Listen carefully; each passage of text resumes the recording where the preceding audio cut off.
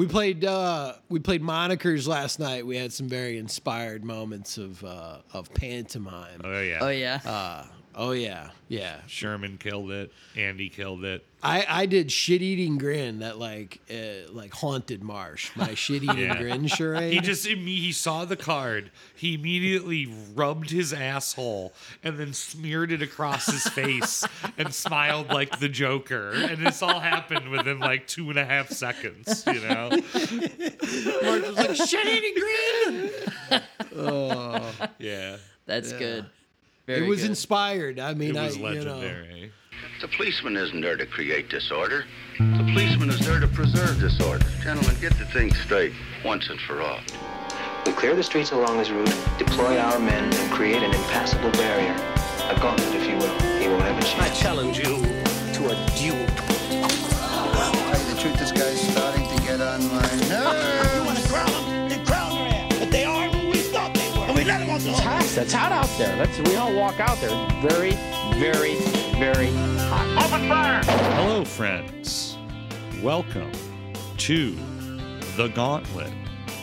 I am one of your hosts, Eric Marsh, and with me, as always, are Andrew Stasiulis and Ryan Saunders. The Gauntlet is a weekly double feature podcast in which one of the hosts selects a theme for the week, and the other two hosts program movies in response to that theme. And we come on here, and we have it out. And that's what we're going to do today.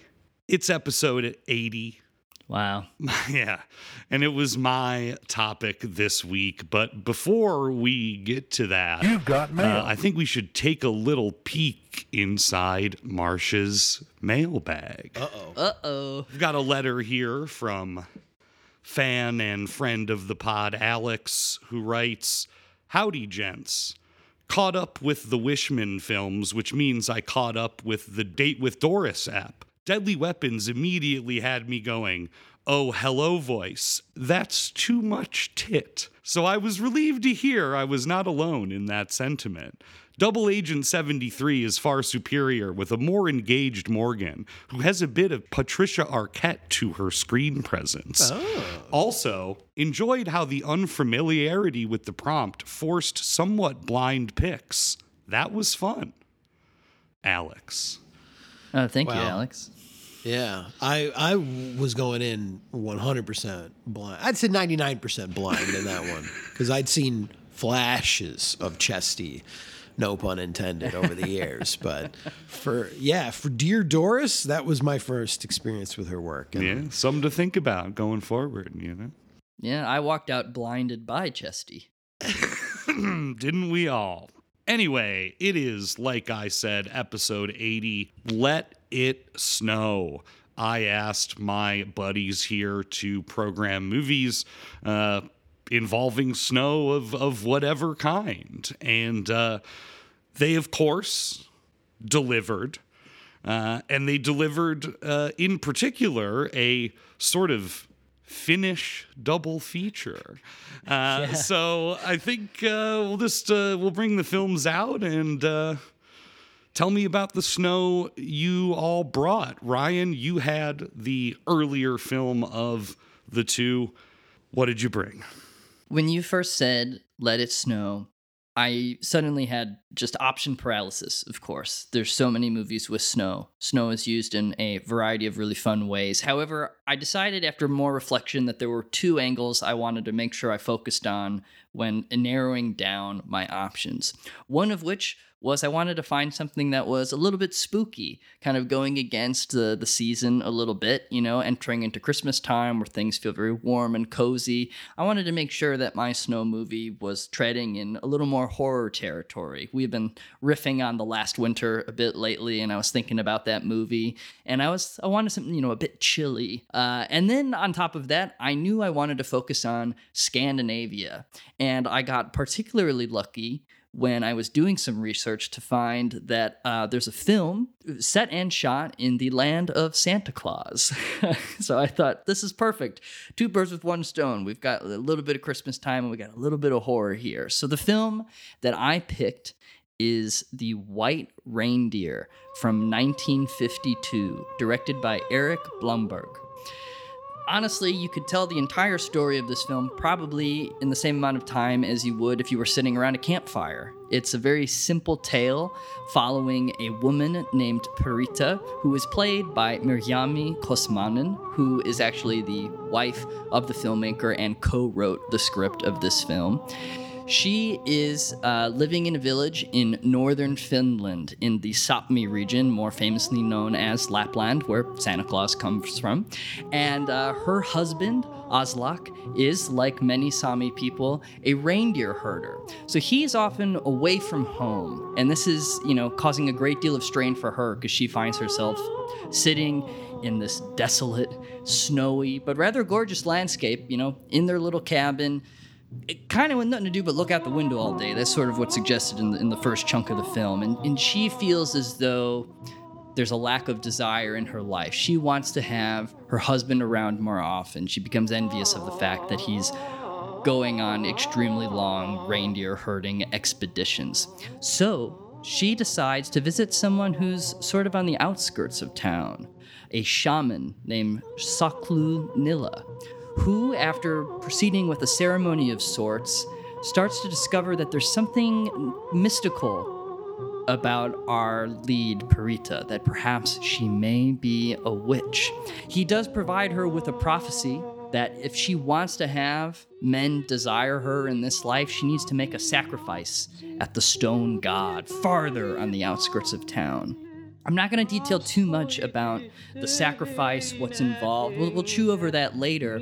But essentially what follows in this film is this interesting mixture of the werewolf film and a vampire film where she sort of turns into a white reindeer and becomes this mystical creature that is attracting all of these men and leading them to an untimely demise. It's a gorgeous film. It's a small film, all things considered. It's about 68 minutes. And it really, to me, the act of watching it did feel like you were hearing a folktale told over the campfire. It has this beautiful simplicity to it. There's very, very little dialogue. Honestly, at times, it felt more like a silent film than something from the 50s, both in the way it was shot and in the expressive way that it was performed. And let me tell you, lots of snow all over the place in this movie. It really doesn't snow in it though, so I will concede that. Andy, your film has more legitimate snowfall in it than mine does, but it's called the budget. Yeah, it's certainly, and just the practicality of you probably don't want to shoot in northern Finland in the winter. Pretty challenging. But yeah, it's a really stunning film. It's got an extremely striking look to it. I also think that just the fact that it was a husband and wife collaboration on the script and the character itself gives it this really interesting edge that I think separates it from a lot of other horror films I've seen, at least from the early 50s of this era. It has a very interesting, somewhat feminist angle about the idea of a woman wishing for desire, but instead we've got men who are hunting after her and wanting to ravage the deer itself. So I had a great time. I thought it was a lot of fun and excited to talk about it. Thank you very much. Andy, why don't you tell us about, I suppose, the various kinds of snow that you brought to the table? Well, I came to my decision pretty quickly. I think in my head, I knew I wanted to go for a Hollywood holiday action film. It's one of my various pleasures I find with post-classical Hollywood cinema of a particular time period. I'm a big fan of the Christmas bloodbath, the Christmas action movie. Before it was fashionable to do so, I was someone who thought that Die Hard was an amazing Christmas film. In recent years, though, I've sort of grown a little bit out of that. I feel like that's the broke take. Christmas, Die Hard's a Christmas, that's a broke take. The new woke take is Lethal Weapon is a Christmas movie. And I have now become a great champion of that film, which is written by Shane Black, the writer of the film that I selected for this week.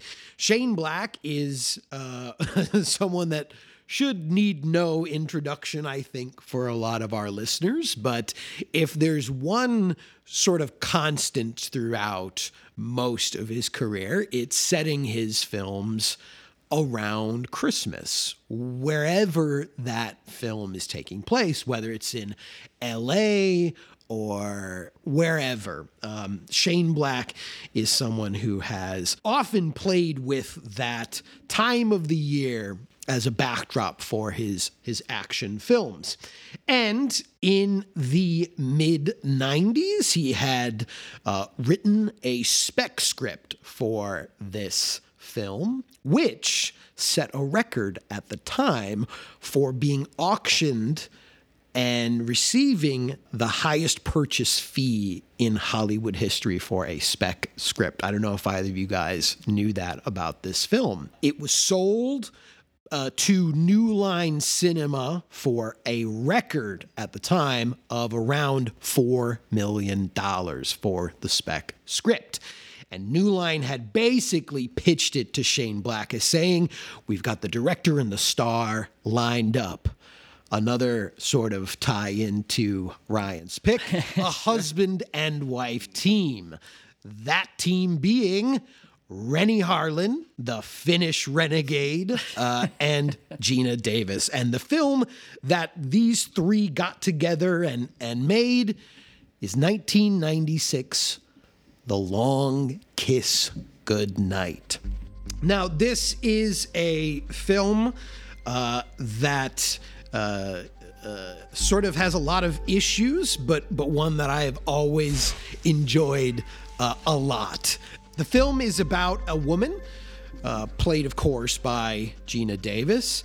And as the film opens, we're introduced to her, and she tells us in a voiceover narration that will be abandoned after this initial introduction entirely, that her name is Samantha Kane. At least that's what she thinks it is, because she's suffering from amnesia, and she can only remember the last 8 years of her life when the film opens up. She has no knowledge of her life prior to sort of waking up on a beach pregnant.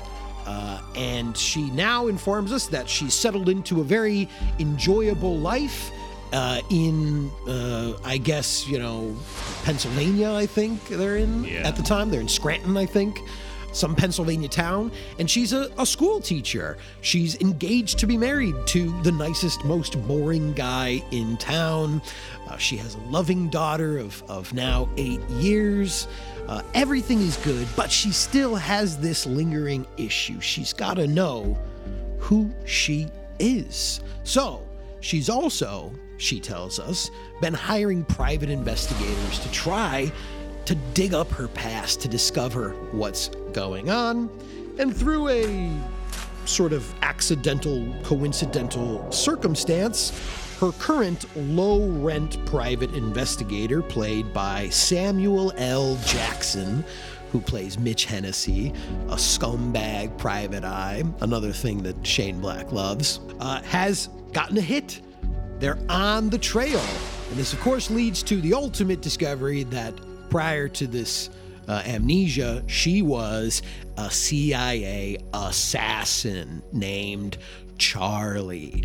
And the film from there on, becomes pretty much what you expect. A loud, maximalist, post-classical Hollywood action extravaganza set at Christmas. Yes, it was filmed in Canada, even though it more or less takes place in like Pennsylvania, New York, New Jersey, the Northeast United States. But filming in winter in Canada gives us a very snowy and cold film. And in fact, Renny Harlin said that was very important to him as a Finn.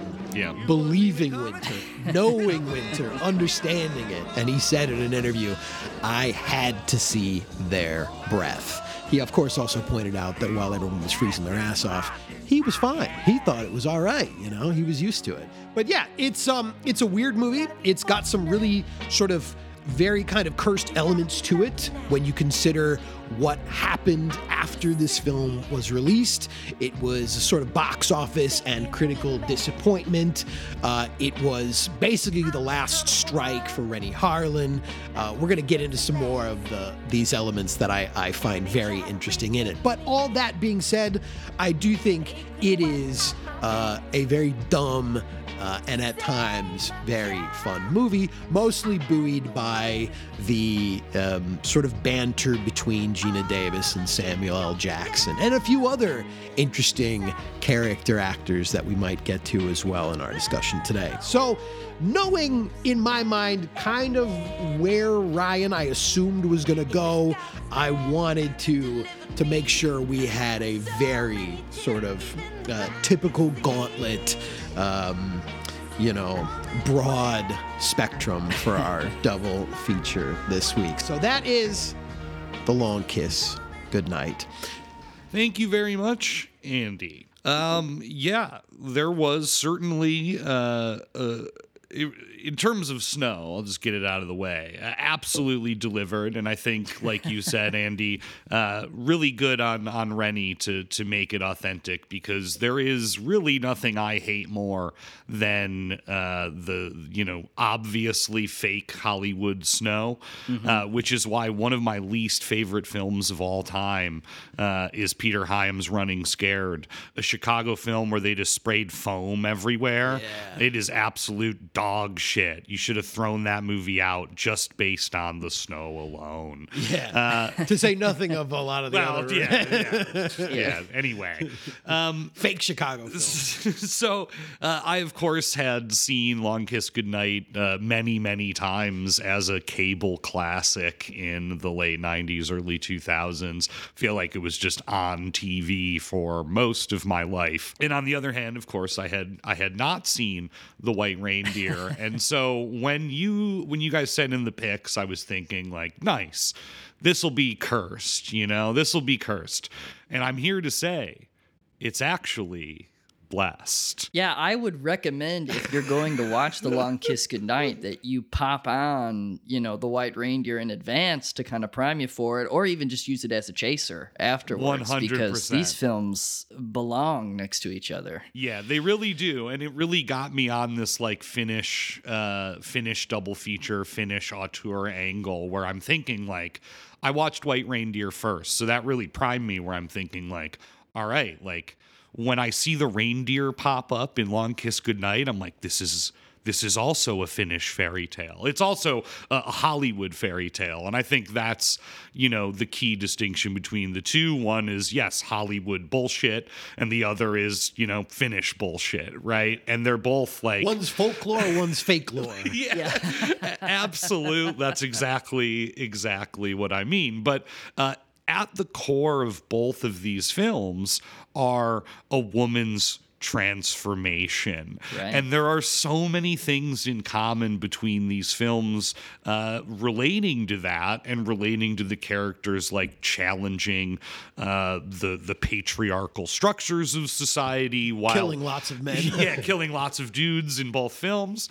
But also, I think both films do have, yes, their patriarchal conservative elements to them, and you see the fight for all of this like happen on screen in both films, not to mention just like these women looking into the mirror, and like literally their bodies and whole lives are changing as the films unfold. Yeah, and just the fun idea that both of them have something that's buried within them that becomes unlocked, that they don't realize they have.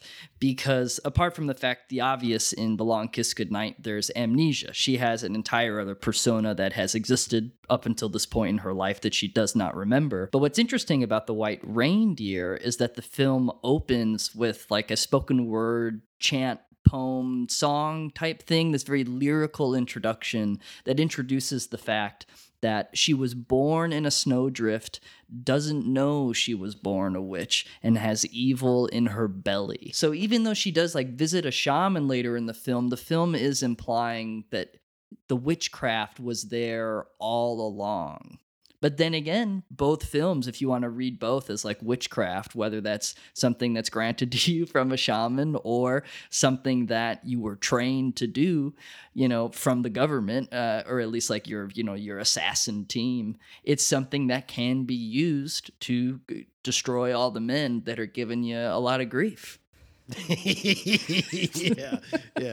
Yeah, and I think too, right, like as sort of fairy tales, they both start out in this kind of like bliss of domestic life, where we see in the White Reindeer this wonderful sort of like reindeer sledding race that's going on in the town, and already, for me, like I found the film to be very striking, and I'll repeat what a lot of people who've seen this film have said. It's like, there's part of it that almost feels like ethnographic or like flairedy and silent film-esque documentary, despite it being 1952.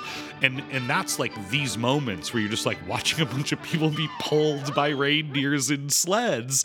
And again, I'm not going to take it as like, this is real, this is documentary, but like it has that feeling, So then to have the horror sort of like transplanted on top of it, is a very unique flavor I can't say I've experienced, too often, right? There's so much like authenticity to everything that we experience in the White Reindeer. I think because of what you've described, the way it's constructed, it feels very...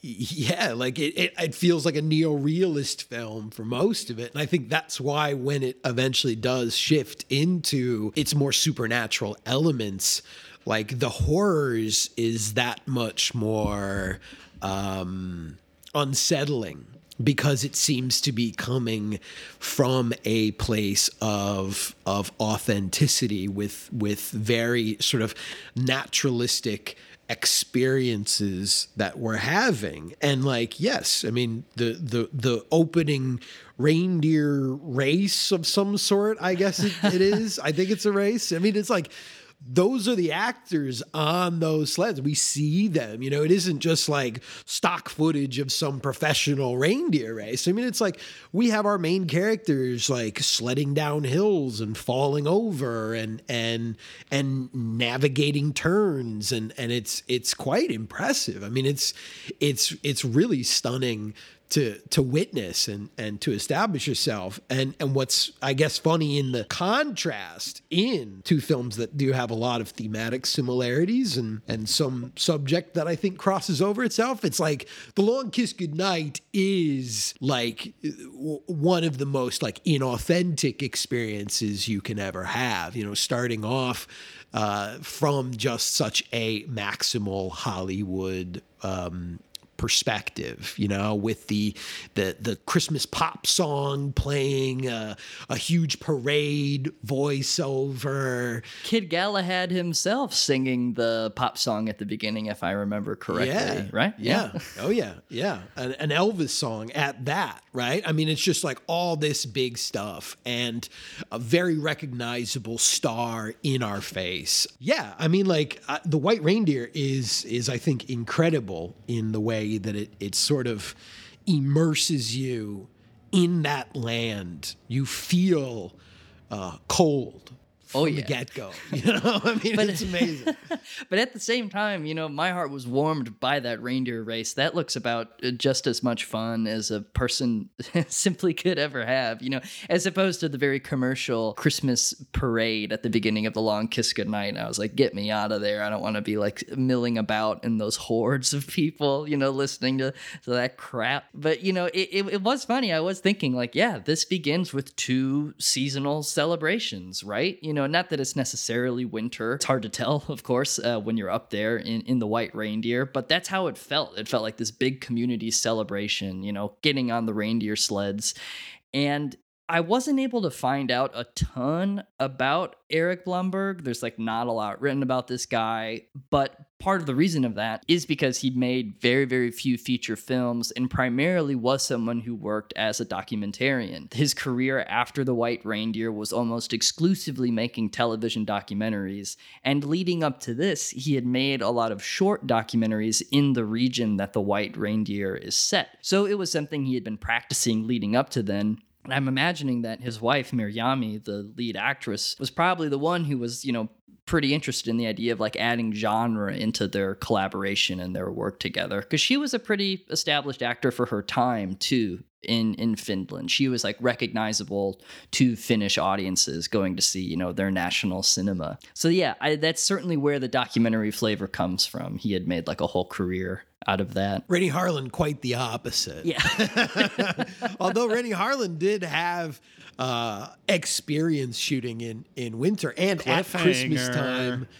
Yes, and at Christmas time as well with Die Hard 2, which was also an action movie he made set on Christmas Eve in a very snowy Washington, D.C. airport. But, it's interesting to even again, like talk about this husband and wife pairing because, for Geena Davis as well, this was like the high watermark of her career, not necessarily critically speaking, but commercially. Like Renny Harlin and her, who'd only been married for a short while prior to their sort of, their work together. Like it was his dream to make her a big action star and make her one of the biggest like bankable box office action star draws. And just prior to this project, like the shooting of it, they had just completed Cutthroat Island, which was like the first attempt. They bankrupt Karolko. Yes, Renny Harlin destroyed Karolko with that film, which has, one of the biggest box office bombs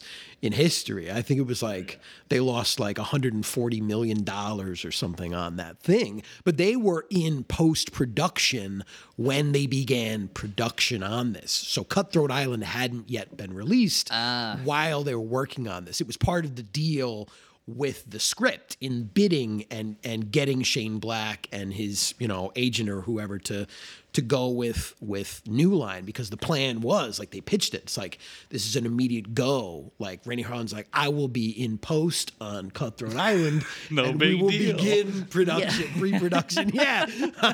on this one. So, it's like Geena Davis, like a hugely recognizable figure, and they set in on this with plans and very big plans for this to be like an epic moment and even potentially a franchise that they were going to like build off of. Instead, Renny knocked up his secretary and they got divorced, Yes.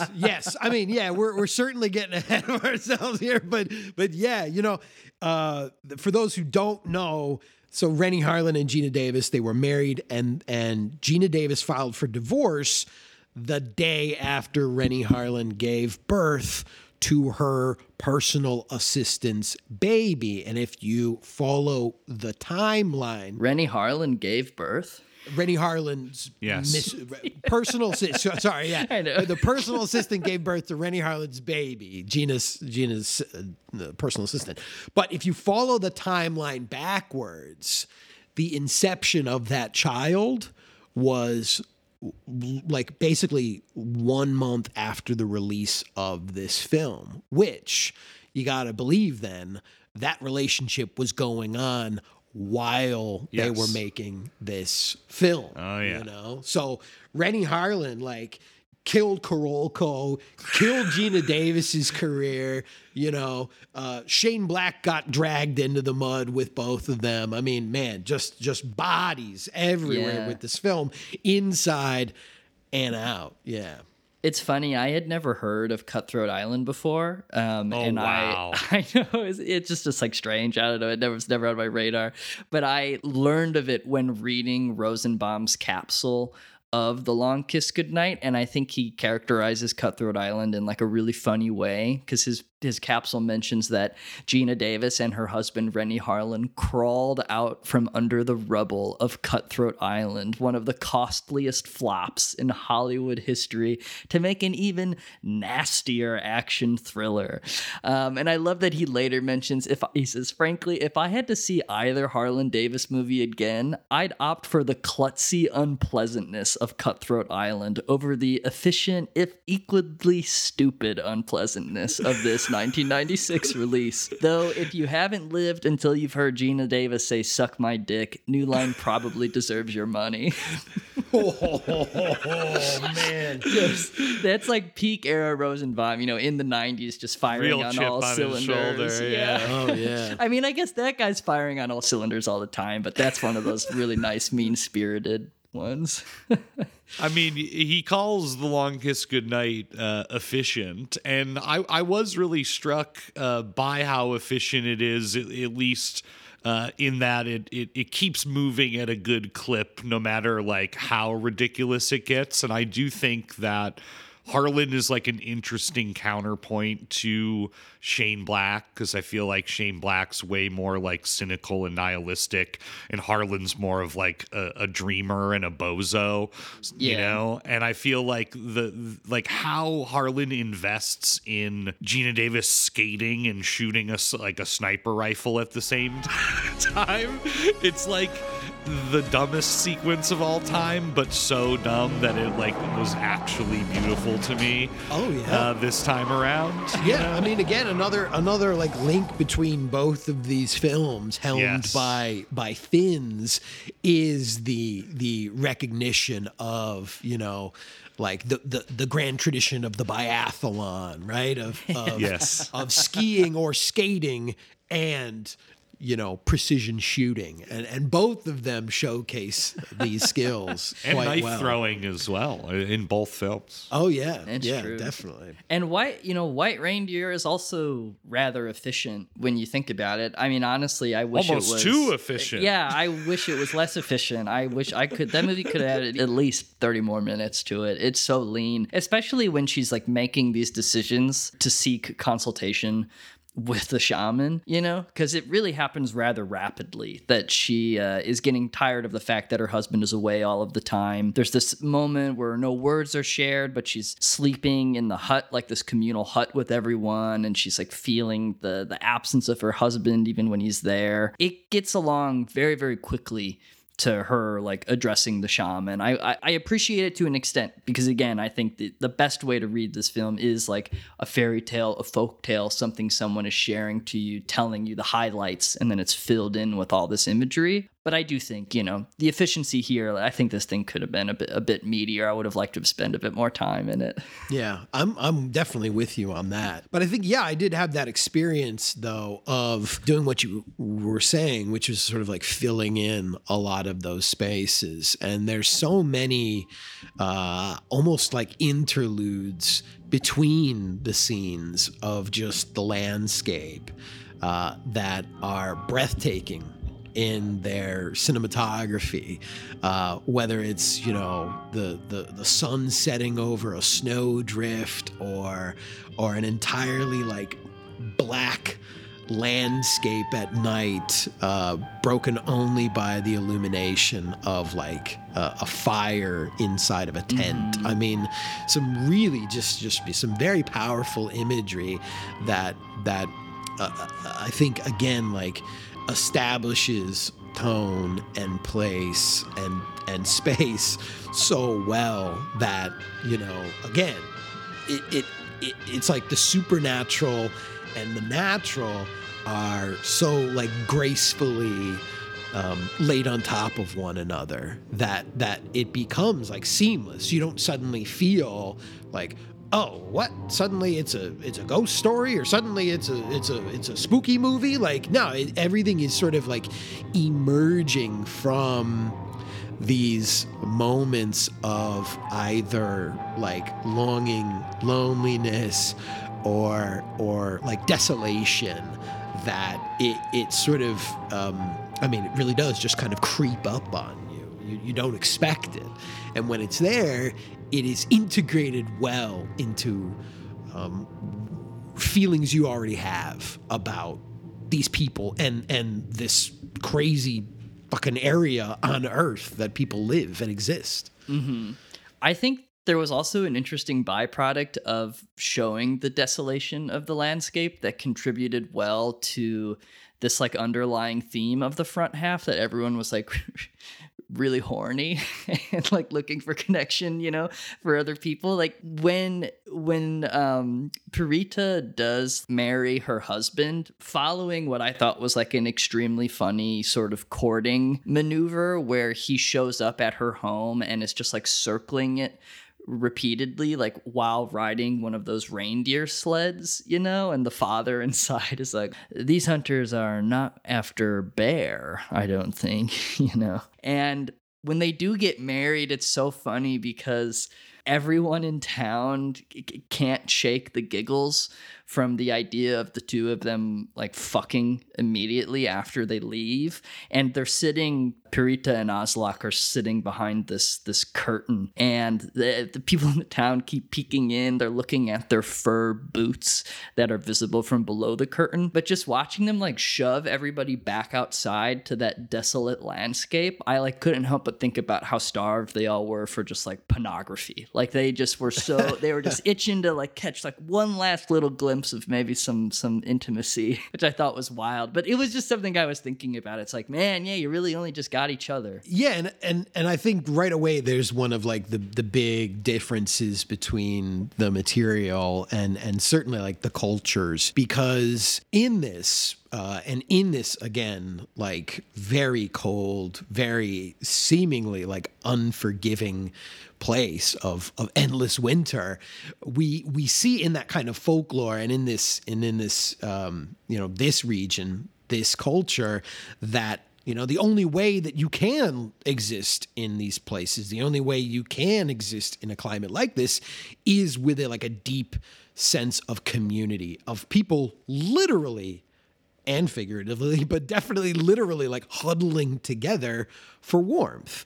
And so, as cold as it is around everyone, you don't get the sense that people are like, man, this sucks, because they have each other and they live in, even if they have various homesteads, there's so many moments of people just being together, of sharing resources, sharing material. Bartering in like the first 20 minutes, you see like several times people are just exchanging things. Yeah, and even at the wedding, when basically like everyone in this area comes together to donate to them, starting their life. And it's rich and it's joyous. And even in small moments, whether like just, camping out somewhere, they're all, whether or not they're strangers, they are sleeping on top of one another, basically, because that's what you have to do. So to me, this is a movie that really like showcases this grand sense of the only way to survive in a harsh world is for us all to come together, to work together, to live together, to make sure that we all survive. And on the opposite end of the spectrum, and again, going back to the cynicism of Hollywood, Shane Black was once interviewed about this.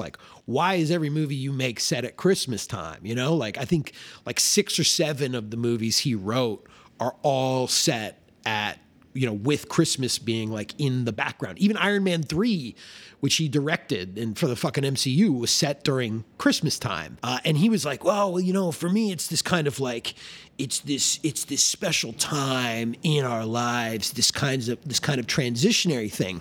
But aside from his whatever bullshit, if you look at a lot of his movies, I think he's selecting Christmas because he wants to sort of contrast that kind of Hallmark, with the nastiness and with loneliness, with characters who are from broken families and broken homes and who see all of this, revelry around them, the celebrations, the gift giving, the togetherness of, how Christmas is certainly marketed, and give us some scumbags who are basically drinking alone in a bar on Christmas Eve. And And I think, that is a big departure, like that is a representation of these, again, two cultures, this LA screenwriting piece of trash who, is sort of just like using Christmas to really like revel in misery more than anything else. Yeah, he just seems like he has got to be just like the biggest dumb guy of all time, Shane Black. I've always just like thought that about this dude, and I feel like he probably does like deep down believe, like it's just sort of ingrained in second nature in his brain that he just like believes in the commercialism of Christmas. Like that's something that like he buys into and enjoys, being this like LA screenwriter dude, and that he's just being zany by like adding in, again, those flourishes, these like nasty, pain loving action flourishes into that setting, because he's like, oh, isn't this like, this is creative, I'm zigging when others are zagging type of thing, Exactly. Yeah, I mean, he saw himself, like really did, he was like a self-described bad boy, and there's nothing worse in life than a self-described bad boy, and probably nothing even worse than a self-described bad boy screenwriter. I mean, like that is the lowest of the low for sure. I totally agree with you, Marsh, though, with like the ice skating scene with Gina Davis and the passion that Renny Harlin brings to the way he shoots it.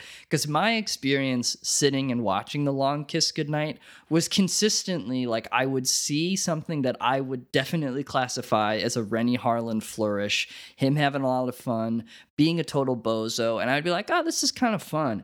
And then it would be like 15 minutes of me like, I couldn't get over the fact, I'm like, this movie is just like so stupid. Like it is just like such a, and I like enjoyed watching the movie, but it's been a long time since I've like watched a film where I could not shake the stupidity of it. Like it was something that like I couldn't like get out of my system or ignore while watching it. So Rosenbaum was right to like deploy that word. It's like an easy thing to just call an action movie, but this one has like a distinctly stupid dumb guy quality to it. Well, yeah, but it's also frustratingly built into the conception of the movie, because like the things people say in this movie are, self-aware, right? Yeah. And I think like we forget in this day and age that before, Quentin Tarantino, Shane Black was the one really who like verbalized or brought a new sort of like verbal language to these action movies, to these crime movies, which is very like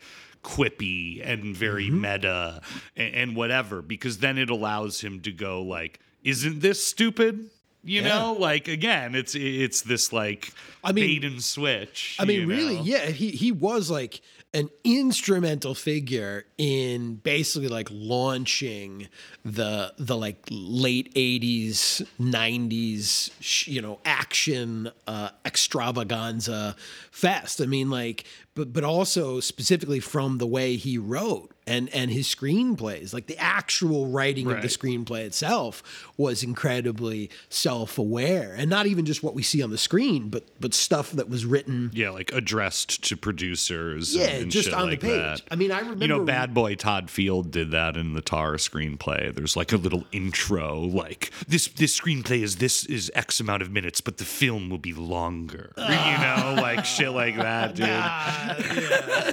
I mean, and yeah, it's like munching on a big league chew while he was drafting that.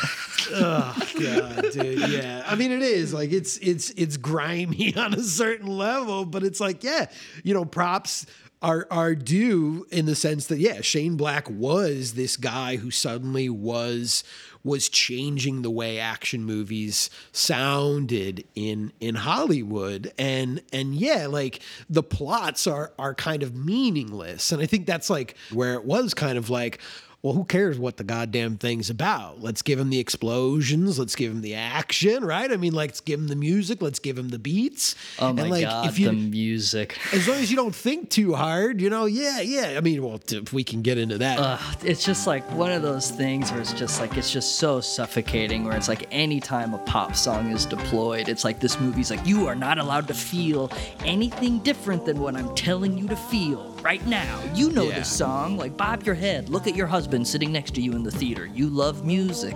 I It's mean, like, man. there are some horrible scenes where there will be like 2 music drops, 2 different songs Yeah. getting dropped for 2 different like character entrances.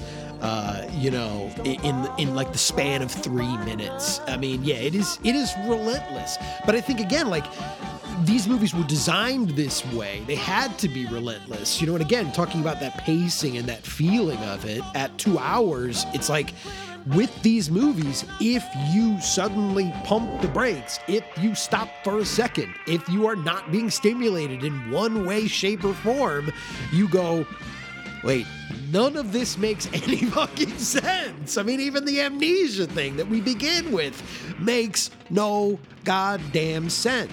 But yeah, to say nothing of the CIA shit. And again, I think like that's either what you find very pleasant about something like this, or at least, enjoyable for the 2 hours you spend, or you find it completely oppressive and grating. Again, this is like a My Wife movie. So it's like the plan was to like make her this action star, but my God, the way he lingers on her body throughout this film, the way he looks for any opportunity to be like, isn't my goddamn wife a hottie? I mean, in the very beginning, she has this moment of just being like, sometimes I just look at myself naked in front of the mirror. Within like the first 5 minutes of the movie, we are looking at Gina Davis in profile, fully nude.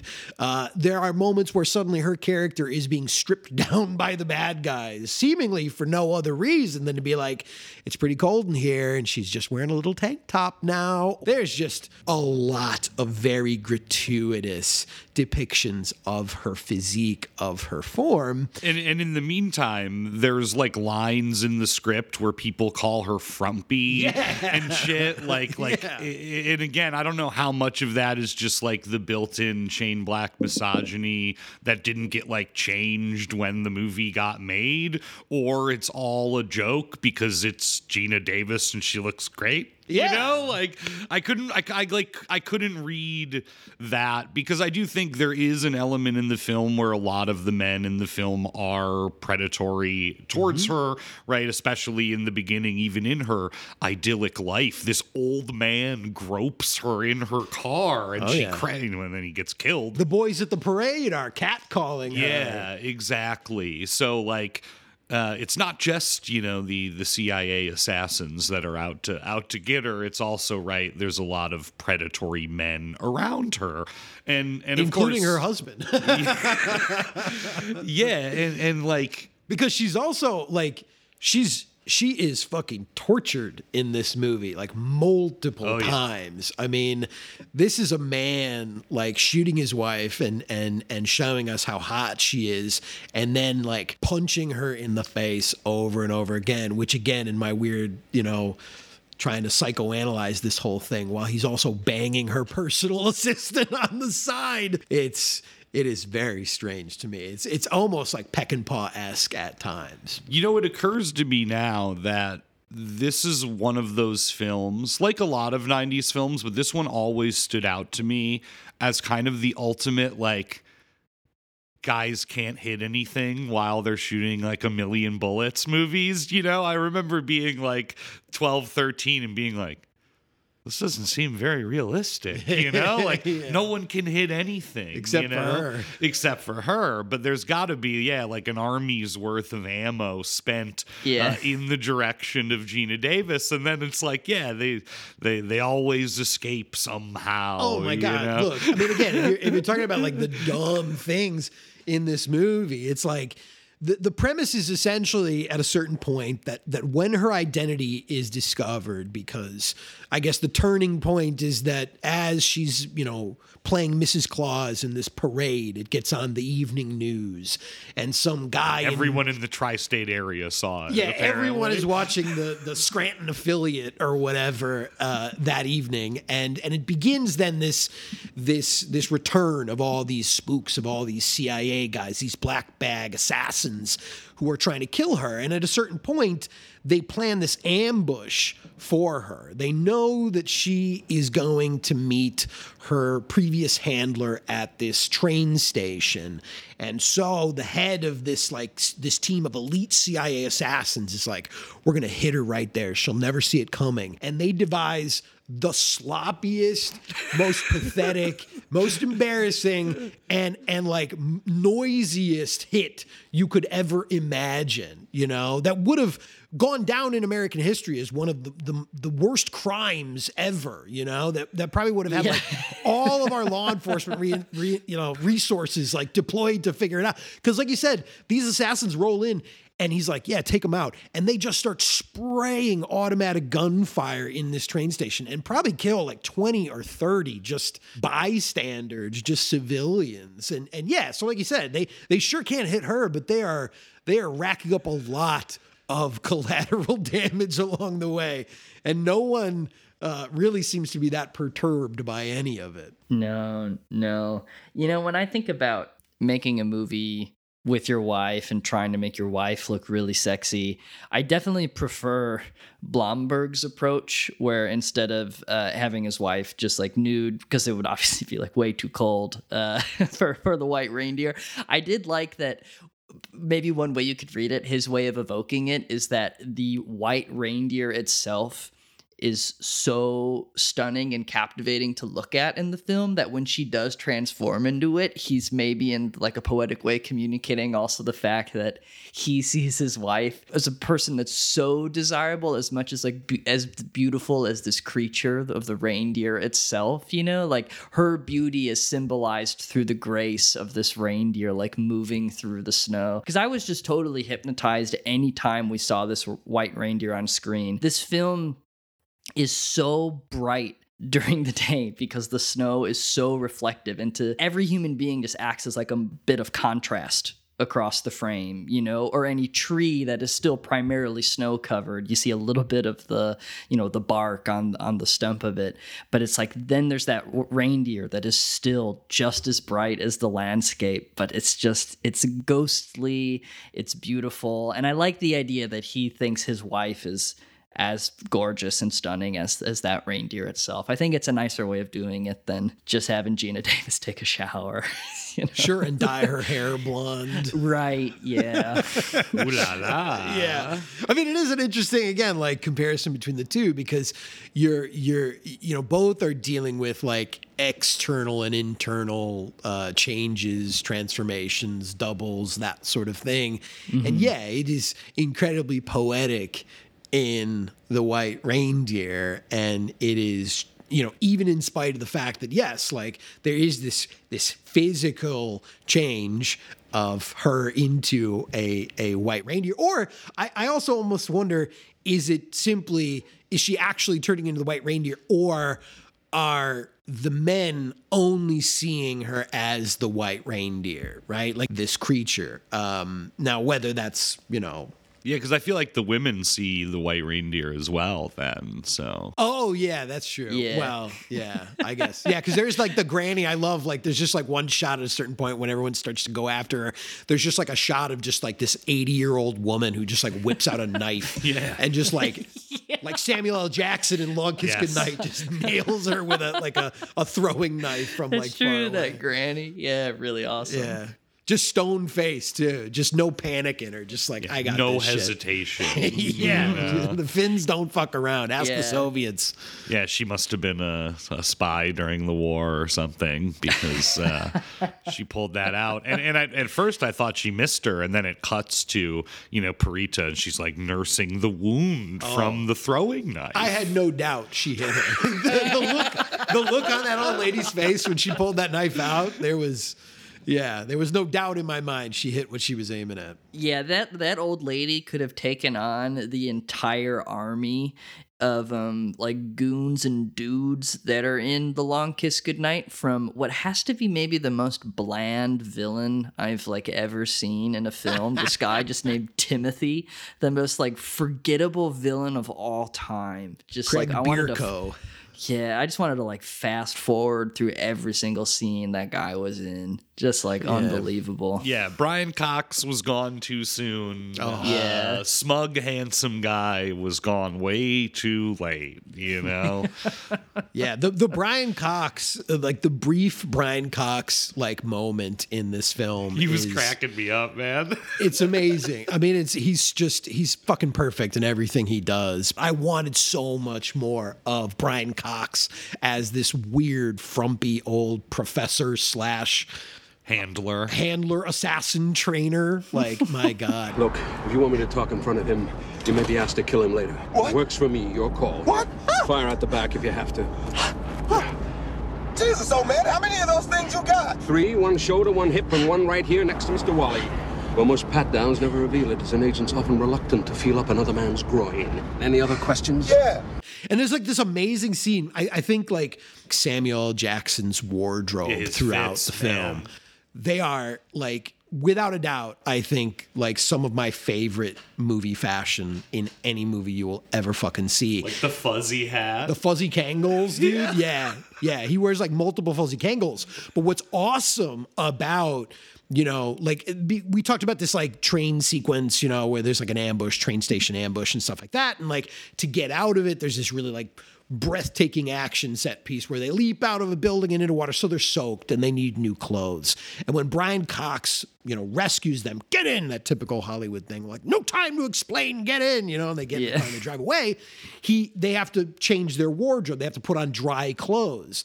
And so like there's the implication that of course they're, just taking whatever's in Brian Cox's trunk at the time. So I think what also makes it super funny to me is that when Samuel Jackson is now dressed like a pimp in like a bright green, like Gumby ass blazer, a fuzzy Kangol, like a yellow turtleneck, plaid pants, and like these maroon Gucci loafers, like that's not Samuel Jackson's, that's not Mitch Hennessy's clothing, that's how Brian Cox's character dresses in the movie. It's like perfectly fit and tailored. It is insane how well it fits him that it just came out of his trunk. Yeah. And we've been in this territory before in another movie about assassins. I was thinking during the Long Kiss Goodnight, like here we are again in like the romantic comedy, like the screwball comedy within the action film, like we had with Assassination with Charles Bronson and Jill Ireland, where they're just like driving around and bantering, doing like the battle of the sexes. And we get that tension throughout this movie. A lot of it is just you're like road tripping with Samuel Jackson. Easy, sport. Got myself out of Beirut once. I think I can get out of New Jersey. Yeah? Well, don't be so sure. Others have tried and failed. The entire population, in fact. And obviously, like, he's committed to any movie he's in, and he's committed in this movie in a very serious way. To give that, counterpoint to Gina Davis. But, like, man, I want that fuzzy Kangol hat. I can't stop thinking about it. Dude, it's incredible. Yeah. And honestly, I mean, like, that is just one big thing about the movie. Like, without Samuel L. Jackson, this movie is 20 times. Yeah, it is just... It's a total piece of garbage. Well, I do want to go back a little bit to the fact that both of these films have interesting transformations of the protagonists and the way that is sort of showcased, like how they slip into something that's buried within them. So, of course, in The Long Kiss Goodnight, there's all sorts of gags about, Gina Davis is really good with a knife, and she thinks, I'm a chef, but then she's doing all sorts of crazy, precision knife throwing and all sorts of the recurring gag is like, oh, chefs do that, chefs do these sorts of things. But I did like when in The White Reindeer, when Parita does go to this shaman, Salku Nila, who like lives in this hut like way on the outskirts of town, right? Like he's sort of, it almost feels like he's outside of the community a little bit. He's someone that people go to. And clearly when they visit him, they like provide him with some sort of offering. And she had these, what looked like Finnish bagels, which I definitely wanted to try. There was like some interesting looking food in that sequence. But when she meets with him, he does, after a ceremony, tell her that, in order to like unlock her potential, in order for men to desire her and want to be around her, she needs to kill the first thing she sees, the first living thing she sees when she leaves him. And that, of course, ends up being a like young white reindeer calf that she's been carting around for the first chunk of the movie. That her husband got her as a gift. Yeah. Correct.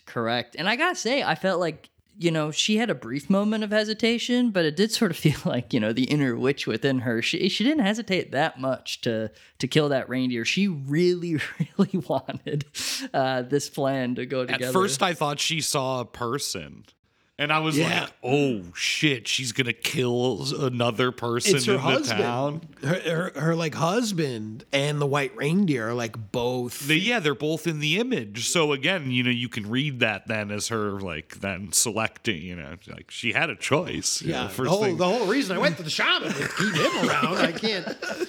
I can't true. off him. It's funny though, because I wonder what she thought was going to happen when you think about it. I get like this is sort of like fairy tale logic, but if I lived somewhere so desolate and I was told that to get what I wanted, I had to kill the first living thing I saw, and I knew that there wasn't a ton of wildlife around because, again, it's a very barren landscape, and it's also relatively flat, so everything's like, kind of within just, you could see it at a great distance. Going home wouldn't be the first place I'd go. Pretty reckless choice. I'd shop around a little bit for some other living creatures that I could sacrifice. I mean, to be fair, she was kind of in a daze. The scene of the shamans gets a little intense, It's true, it does. because she's bewitched, and then the shaman's like afraid of her, and the drum beat and the music is going all crazy. The little bit I could find in the research on this film did mention that the score by Einar England was like a landmark score in the history of Finnish cinema. It was like, a new kind of composing, and it is like a very like modern score, it's like, wild. But obviously like, playing with these folk traditions, but yeah, it is a really impressive piece of music, and it just really works with the film's silent film quality, especially the drum beats and the shaman and like the reindeer shrine sequence, which I think you were sort of like building up to, Ryan, in terms of these transformations, right? Because she kills her pet at the insanely black metal reindeer shrine. Yeah, the altar to the stone god, dude. Yeah. Every single shot in that sequence looked like an album cover. It was so sick, particularly like when she's framed under those antlers that are stuck in the snow. And then just with that music is so awesome. Like I mentioned, I just wanted to throw, if I was given a CD of the Long Kiss Goodnight album, I'd just toss it in the garbage. Give me a record of this. I want the score from the White Reindeer. That was so sick. Yeah, comparing that to the saxophone fun dinner sequence where they're cooking together as a family and doing the classic Hollywood, let's start throwing all the ingredients around the kitchen because we're having such a goofy time. And there's just the most grating like saxophone breakdown in that moment. It's Yeah, it is totally obnoxious. But yeah, that shrine scene is awesome. I mean, that's when the film, starts to like enter into its wild genre territory. I mean, that initial scene with the shaman is really cool with that drum that has like those small paintings on the skin of the drum. And could you tell what that was? There was like that little piece that was bouncing on top of the drum itself. Yeah, like a bone or a stone of some kind, really. Just, the kinds of crazy shit that shamans would exactly. It have. sort of seemed like he was treating it like a Ouija board of sorts, because wherever that bone was landing was telling this narrative that he was too afraid to continue telling because he could tell that she was a witch. Yeah, a talisman of some sort, really. Yeah. All I know is that when she was freaking out at the stone god shrine, I just wrote, this is like a Kenneth Anger movie. And it really felt like that, this sort of like ritual, mystical, fucking like crazy sequence. There's like negative images deployed, dissolves, all these like visions. Yeah. And similarly to The Long Kiss Goodnight, as, Sam is coming out of her amnesia, she similarly has these like crazy sort of dream sequences where she's wrestling with her identity between these, her two selves or whatever.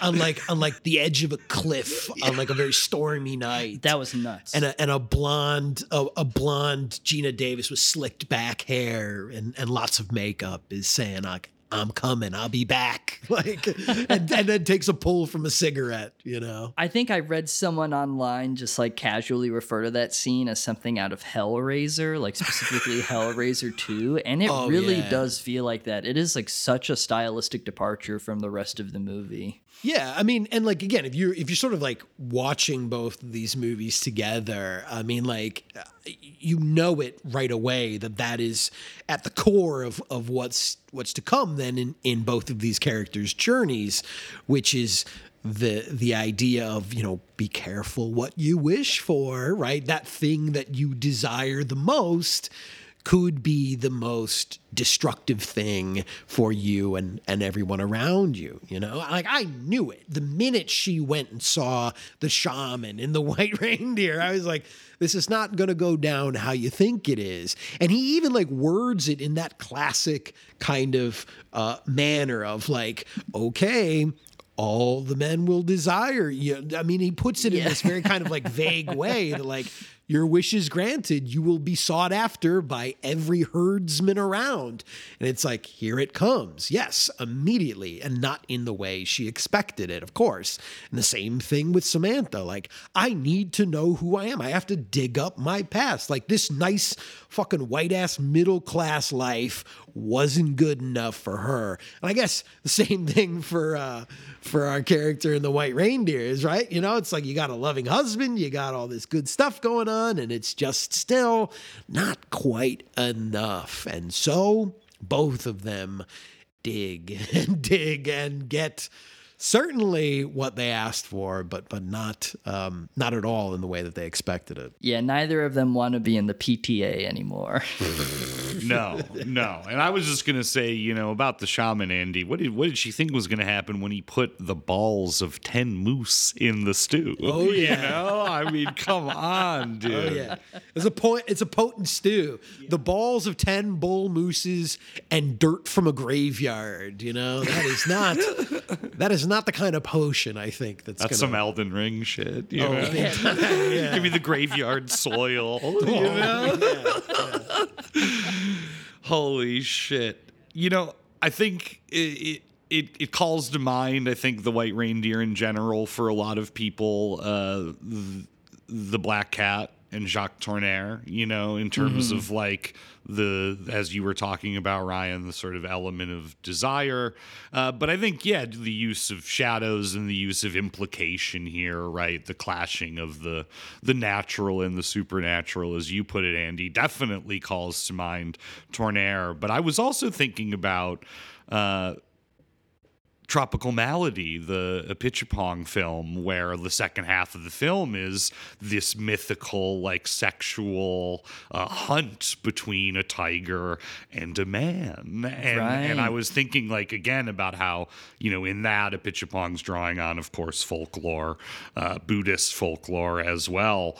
And that is really, like, how the second half of The White Reindeer is like a series of these hunts and these seductions. And of course, the White Reindeer keeps luring all these men into what is referred to by the locals as Evil Valley. Evil Valley. Yeah, it's like, I can't, it's like, fool me once, shame on you, but fool me twice. The guy following the reindeer back into Evil Valley. It's like, come on, man. Think it through. Put two and two together. Yeah, especially the guy with the rifle. I love that. At a certain point, all the villagers, like the dudes, are sitting around a fire being like arguing over which weapon can kill a bewitched white reindeer. They all have different theories. Like, I'll use my rifle. They're like, that's not going to work. You got to use a spear. And specifically cold iron. Cold iron, yeah. Cold iron spear, as we will certainly learn later. Oh, yeah. As many spears and spearheads are fashioned. And you know what? That is, I think, if I'm not mistaken, that has a lot of different cultures share that in terms of witchcraft. Like one of the keys I know, even in like, the Americas much later in like the 1600s, was like, if you had a witch, you had to make sure she was in iron cuffs specifically. Like iron is shared, I think, by a lot of different and there's obviously similarities in different European and like, eventually American traditions, a lot of crossover, but iron is in a lot of folklore instrumental to dealing with witches. But the thing with the guy in the rifle is, and again, this gets us into the strange regional politics here, we discover that he's a Southerner, as he is derided by the other, the locals, right? Don't screw with me. You have no idea how local I am, right, Ryan? Yeah. They say to him, basically. Yeah, that's true. They do. You finally learned the meaning. Yeah, because the Southerner is the guy that's like, and he's also dressed differently. He is a little bit more cosmopolitan. They're all wearing much more like traditional dress, and he's got like a little hunting cap on and like a blazer and stuff like that. And yes, the modern bolt action rifle, and he decides like, I'm just going to deal with this on my own. But I do want to point out, for the Finns, there is a grand tradition of marksmanship with that particular rifle that he had, the Finnish Mosin Nagant. Little gun nerd fact for you here. Ryan's got the book corner. Andy's got, Uncle Andy's armory. Yeah. And, it was invoking for me, like throughout this whole movie, like the great traditions of like Finnish hunting. And the Finns take a lot of pride in their hunting. And the deadliest military sniper in the history of modern warfare was a Finnish man by the name of Simo Heiha.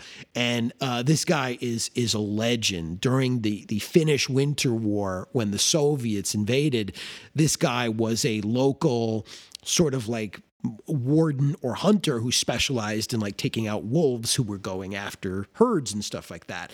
And he used that same weapon, that bolt action Finnish Mosin Nagant, which he then used in the Winter War against the Soviets. Instead of hunting wolves, he turned his sights on the invading Red Army. And this guy, in like 5 or 6 months, by himself, using this bolt-action rifle with no scope, iron sights, killed 500, it's estimated, killed 500 Red Army soldiers alone. Like the most deadly marksman in the history of combat. But do you think that he could have taken down the White Reindeer? Oh, I was thinking that the whole time in this movie. I was thinking that the whole time, And I got to say, I think the White Reindeer might have been the only thing to best Simo Heiha. Or perhaps Gina Davis, who's also quite the sniper herself. Oh, yeah. In The Long Kiss Goodnight. Oh, yes. Yeah. Yeah, I wonder who would win in a battle between Perita, the White Reindeer, and Gina Davis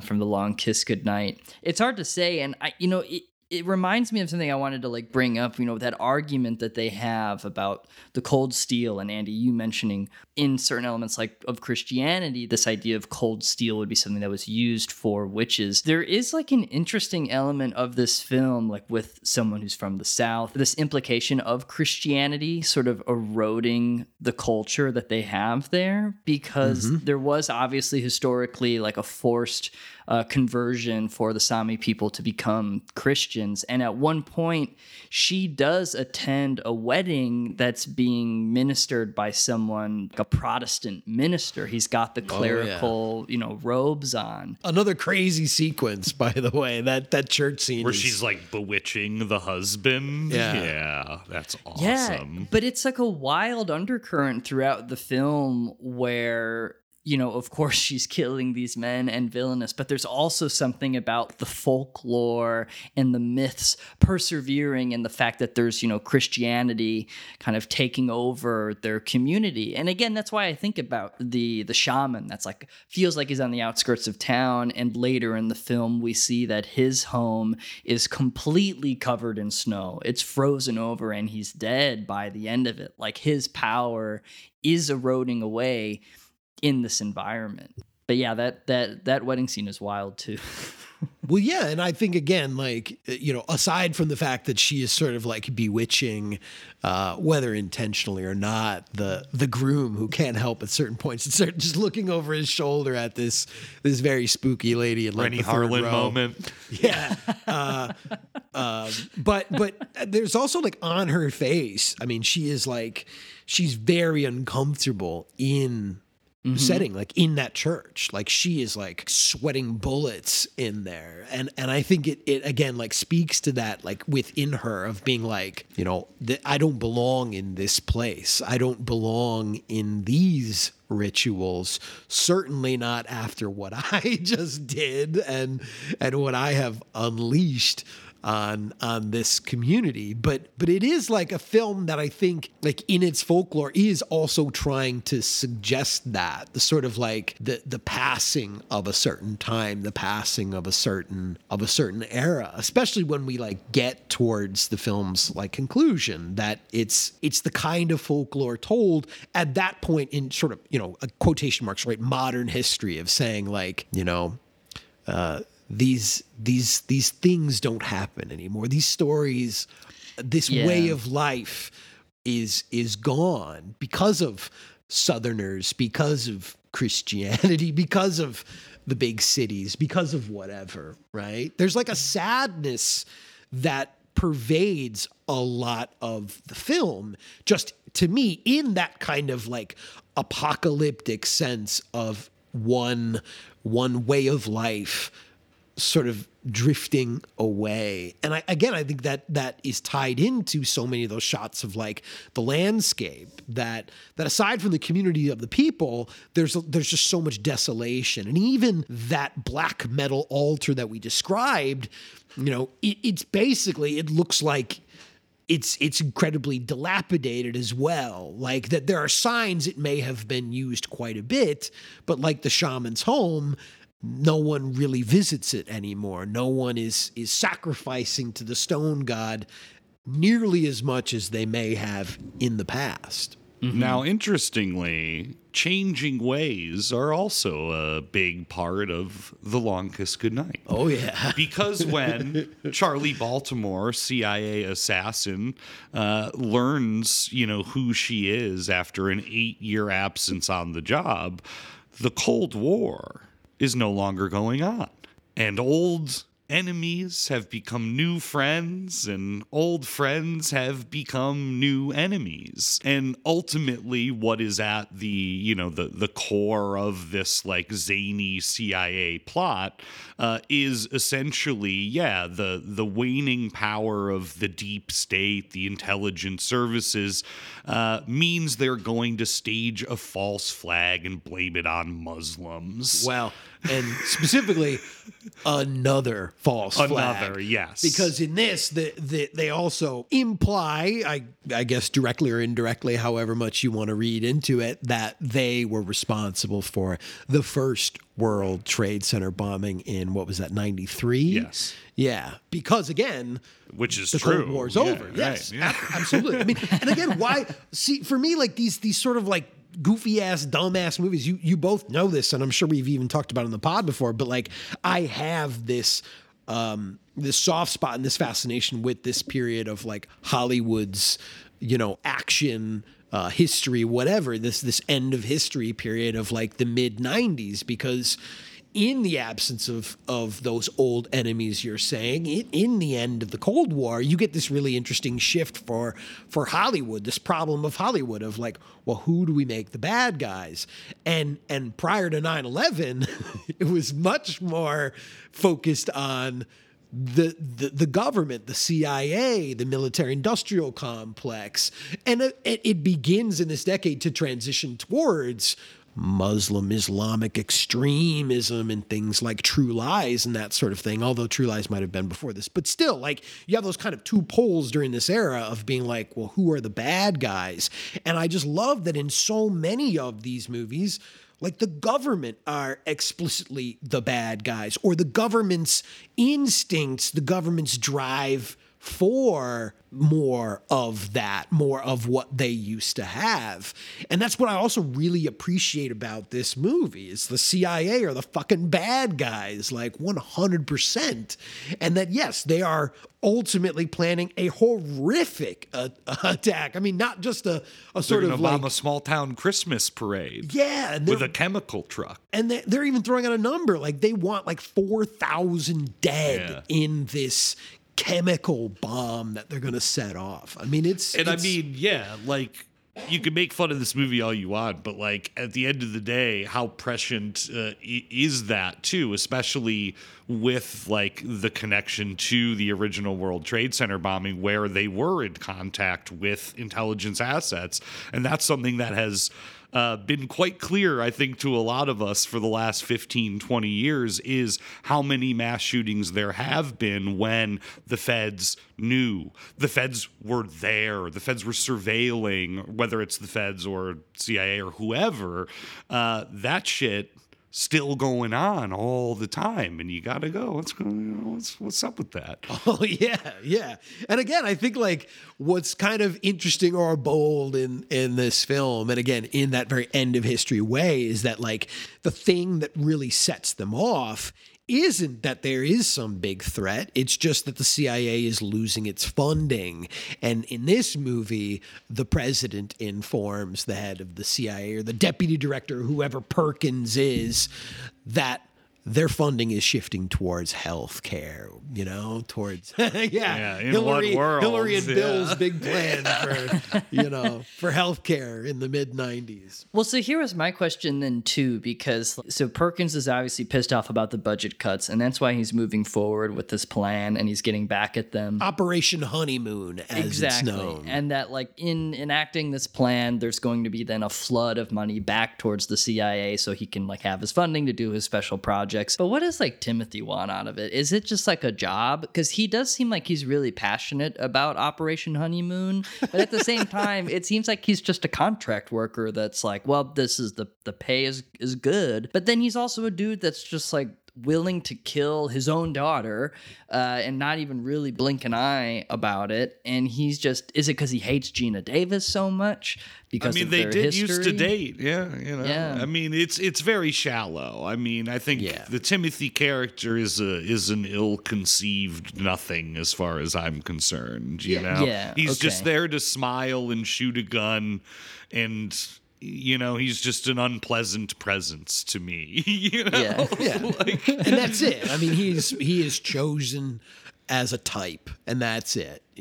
Like, you're not supposed to think too deeply about it. And yeah, that's certainly one of its big failures, is that it isn't very compelling in that sense. What's most compelling about this movie, as Marsh described, are all those like it happened one night moments of Samuel L. Jackson shirtless in a hotel room, cracking jokes and watching Newports. Yeah, and watching The Long Goodbye on the TV, a little on the nose, Shane Black get fucked, but private dicks. Yeah. But yeah, I mean, it is just gobbledygook. All of that stuff is pointless. It's not meant to actually be tied to anything.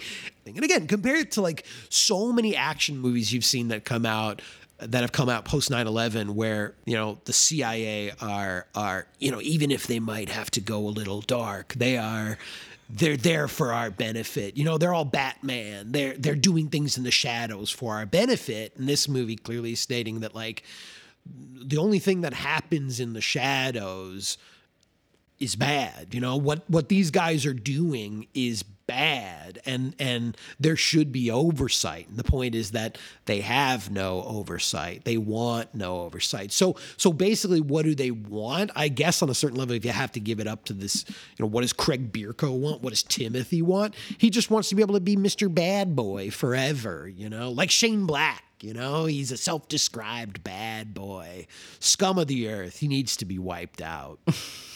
Yeah, and I think the relationship between Mitch and Charlie as the film develops is compelling and does represent an alternative direction that the film could have gone, perhaps.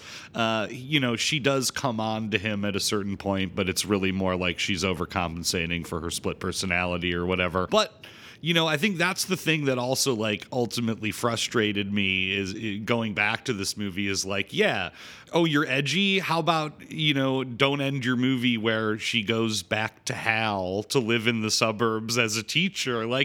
It's so conservative. And you just go oh, cool, Mr. Edgy Man, that's the ending you envision. It would be edgy if she just took off with Samuel Jackson and got married to the private detective who's an ex-con who has no money. Yeah. That would be an actual radical act compared to the conclusion of this movie. Yeah, and again, it's it is a hallmark for Shane Black, and I think beginning in the late '80s and into the '90s, the Hollywood obsession with broken marriages, broken homes, and how basically Kramer versus Kramer. Yeah, you need a whole lot of violence or drama or whatever Hollywood bullshit to bring these families back together. Seeing the state of America in the 90s, it's no good. And the bulk of the movie then becomes this journey for her back to motherhood, back to her square ass fucking husband or fiance or whatever. And even for Samuel L. Jackson's character, he's given the trope of being the deadbeat dad with the heart of gold. He's divorced. His wife doesn't want him to hang out with his son, and so he's trying to prove something. Lethal Weapon, same shit, Last Action Hero, Broken Home, another Shane Black written film. And in his own twisted way, then always uses ultra violence as the thing, which in a Fordian way, help us rediscover community, rediscover our place. And that's why you're right. It's not bold. It is inherently reactionary at its core. Yeah, because the White Reindeer kind of struck me in a similar manner in the sense that it is very much as a folktale, right? What is on the surface going on, right? It's wow, this woman, she should have just been happy with what she had, right? She should have just accepted it.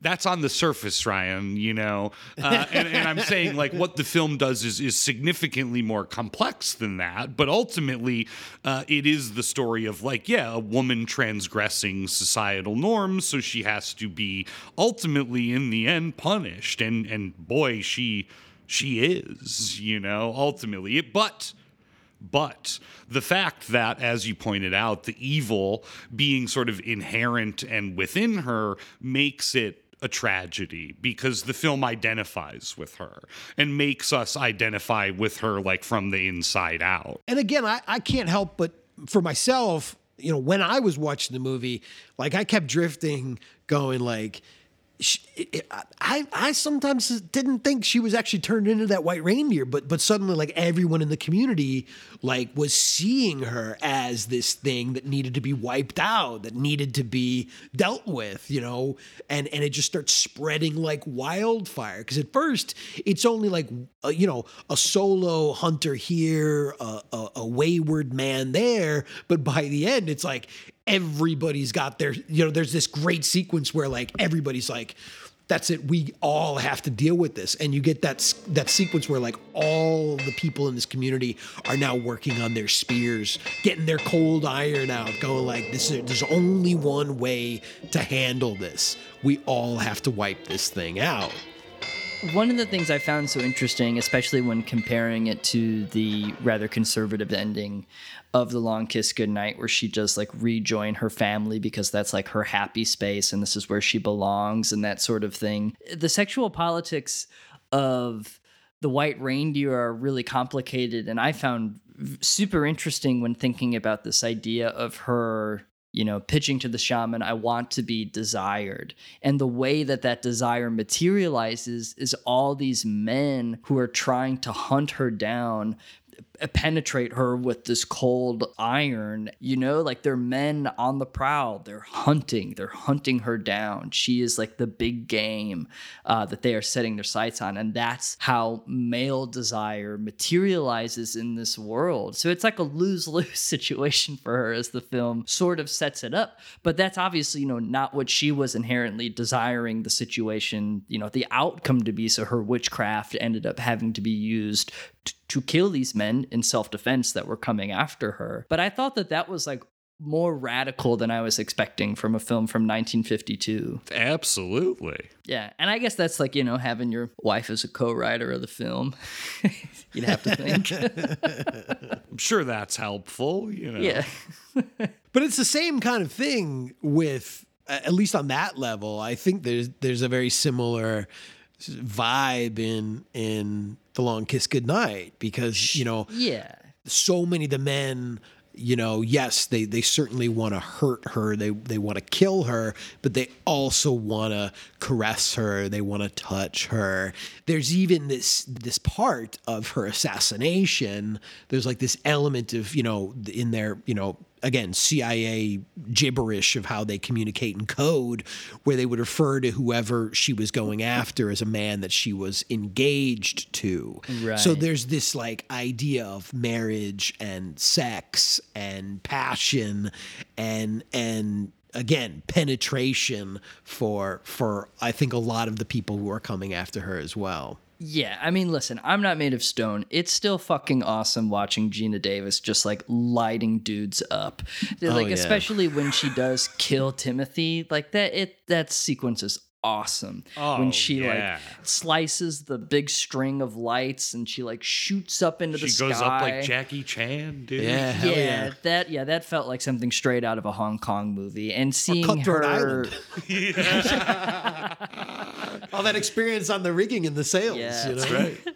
But yeah, it's one of those movies where the whole time you resent the presence of Timothy so much and you just like want to see him have such a grisly end. So to see Geena Davis screaming at the top of her lungs and shoot that guy out of a helicopter, it's super cathartic. And just in general, watching her just like kill a bunch of dudes is inherently extremely pleasurable. Oh yeah. I mean, like, again, like for all the like the little like stupid things about this movie, like, you know, looking at it with a sort of like macro lens, it is this kind of like badass female protagonist who you know, for Hollywood, even still in the 90s, was kind of ahead of the game and gave it up to people like James Cameron and Renny Harlin for pushing for this kind of thing and for saying, like, you know, women can be attractive and beautiful and they can also like kick ass. And they weren't the first to do that in the history of movies, certainly not. But as far as like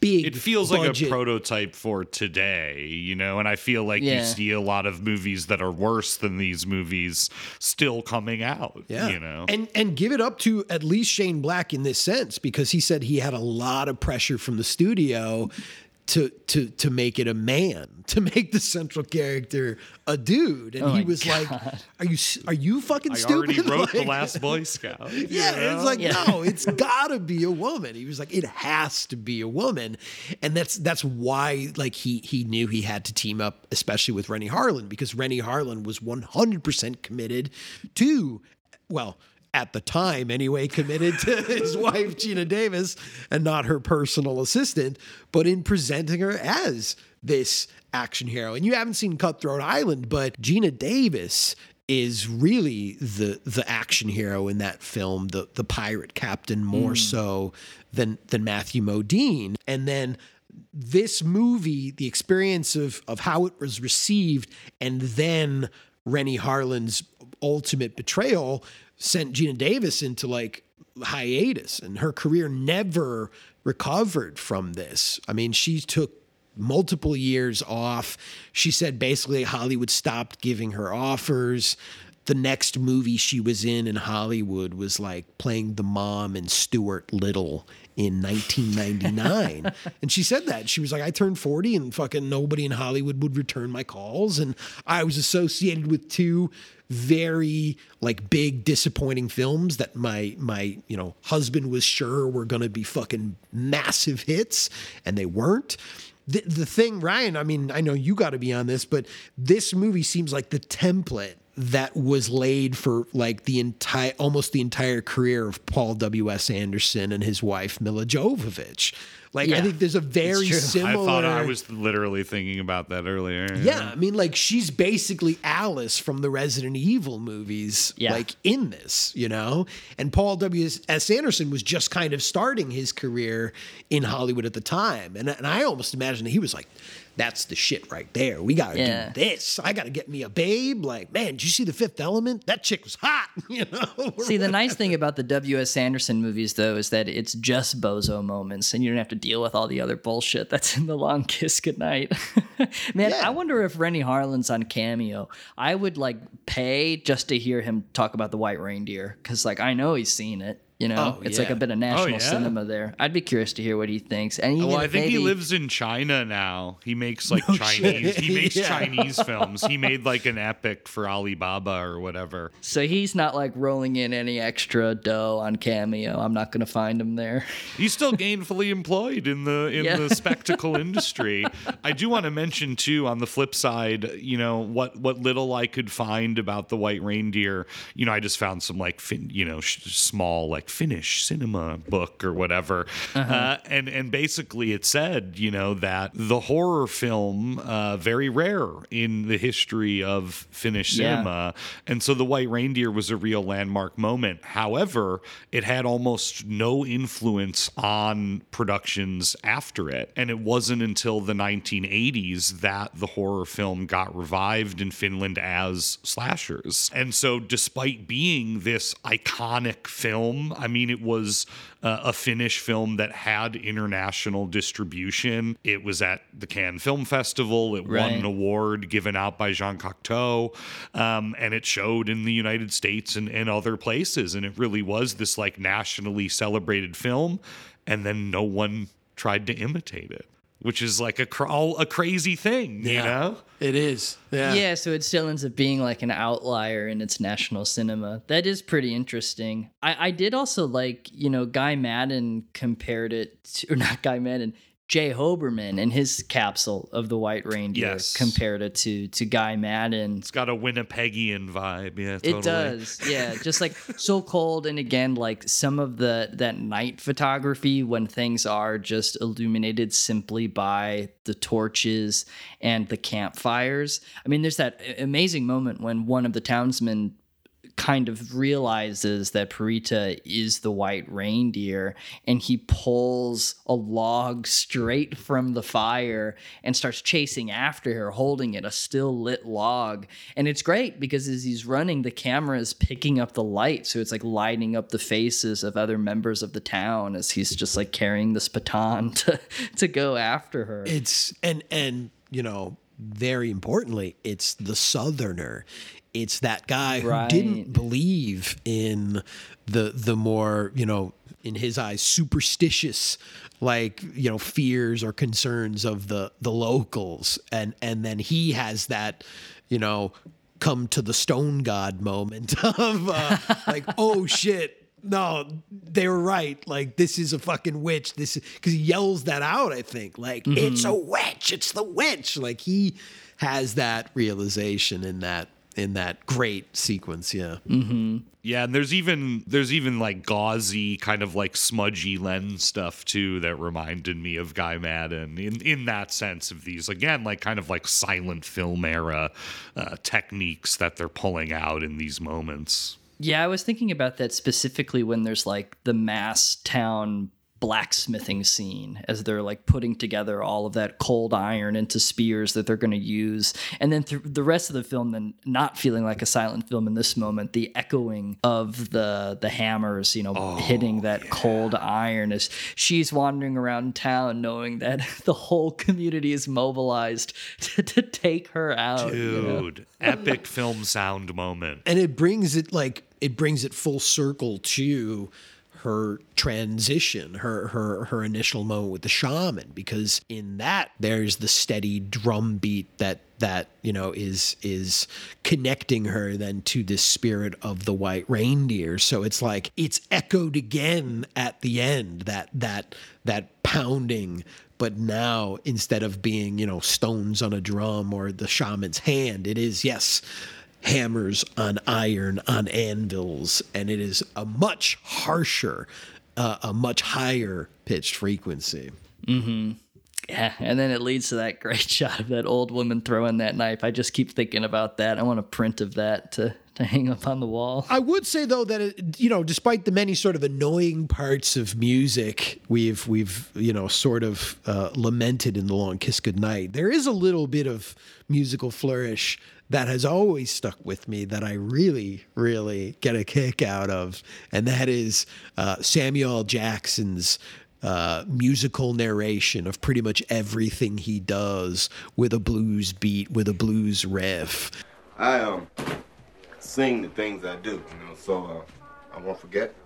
Like da da da da da, turning off the downstairs light, da da da da da, before I go to bed at night. There's just that is to this day in my life, I will sometimes do that. My favorite one though is a very throwaway moment. I don't know if you guys picked up on it, but when they get to the train, when they go to like that train station, he's like, I got to go to the bathroom or whatever. I'll be right back. And there's just a really quick throwaway moment where they cut to a shot just as he's walking in the men's room and he goes, da-na-na-na, gotta go shake hands with the man. And I've said that like still in my life, like to this day, Yeah, he's on another level in that movie. As we said, it's like dead on arrival if Sam Jackson's not in it. And I generally really like that guy. He's like always a welcome presence in a movie. But I think this performance of his is a cut above some of his other comedic performances specifically. It's just the way he like delivers so many of those one-liners were just like exceptionally funny. There was something like, again, so simple about it, but I feel like I want to add it into the rotation of the shit that I say. I love when, man, I can't even remember specifically what Gina Davis is asking for him, but he just has that line in the car where he's like, why don't you just hold on a minute while I pull that out of my ass? Yeah.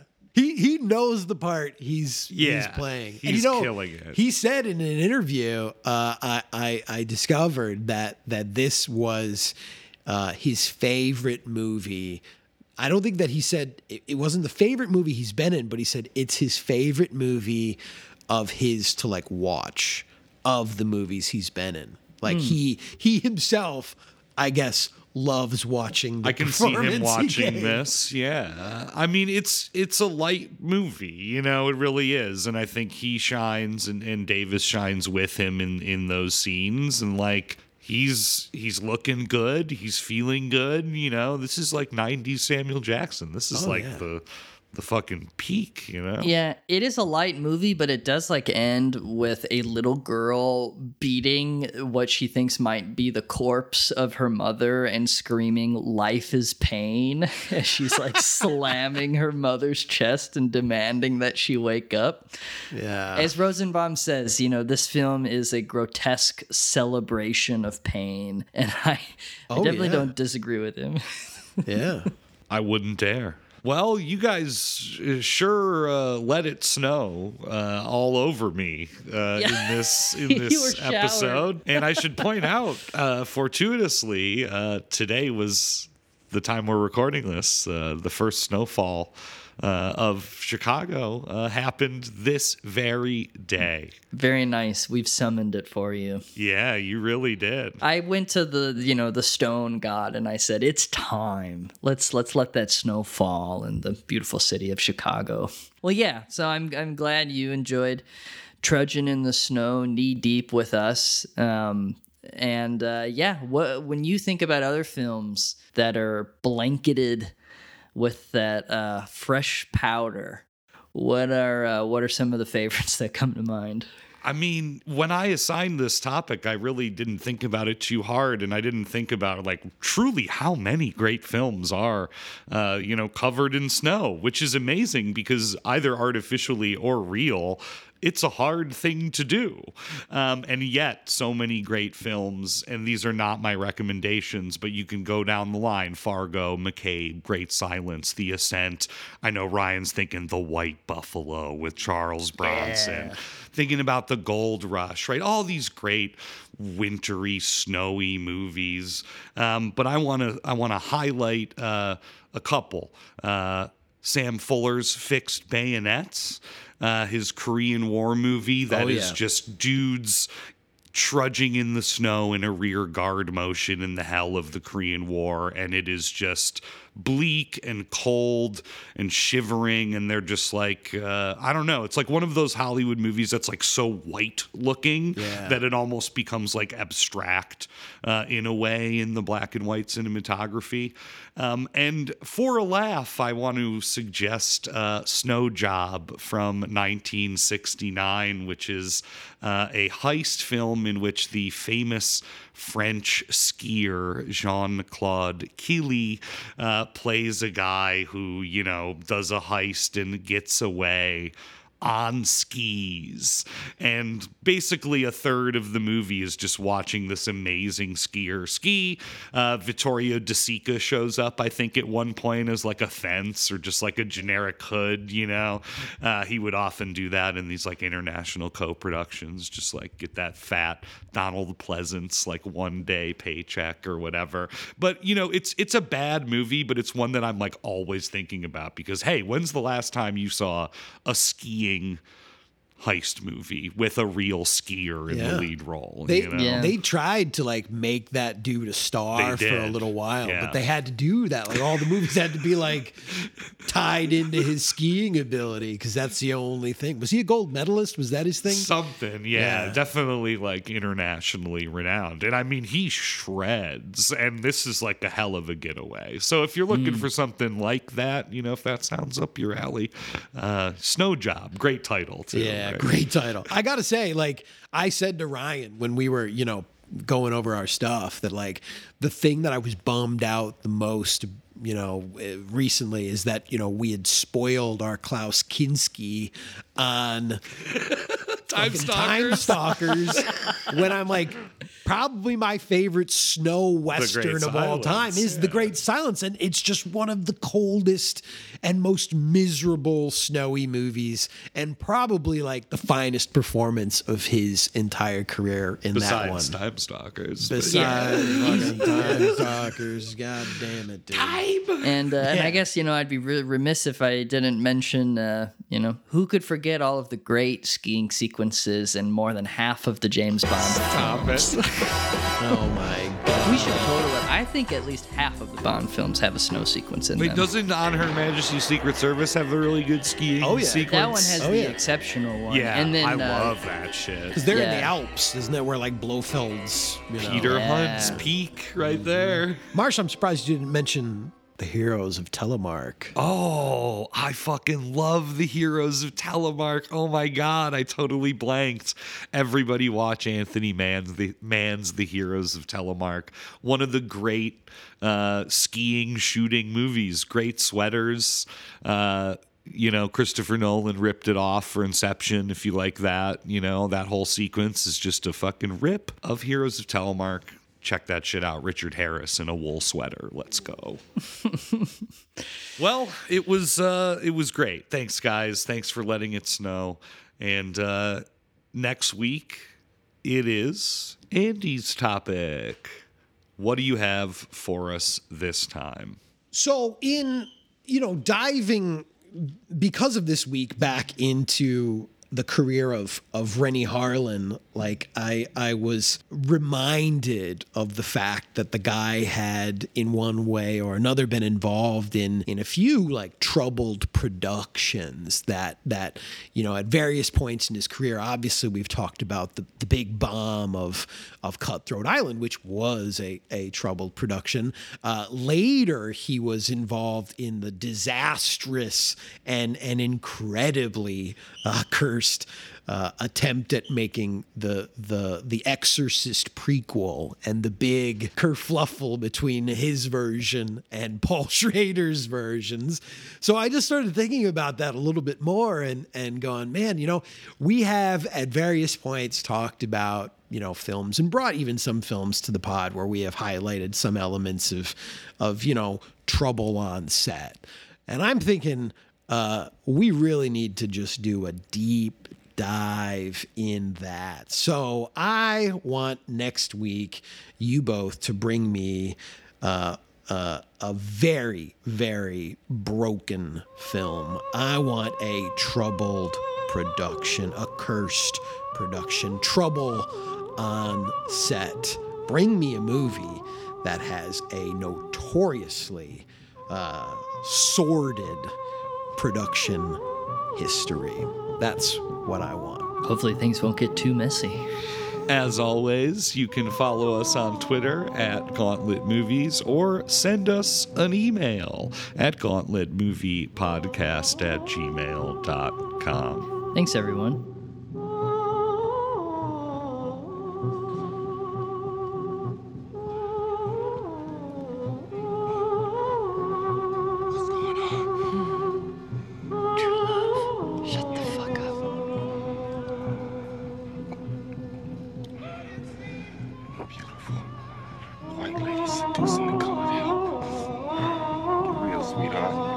Handsome, I ain't rich. And the last time I got blown, candy bars cost a nickel. What's going on? Chemistry, my ass. You know what I think? I think this is why you fuck me. To kill a school teacher. To bury her once and for all. I kind of like that school teacher. When she comes back, you give me a call, all right? Oh, and call your fucking kid. It's 2 days to Christmas. She might be under the mistaken impression mommy gives a fuck.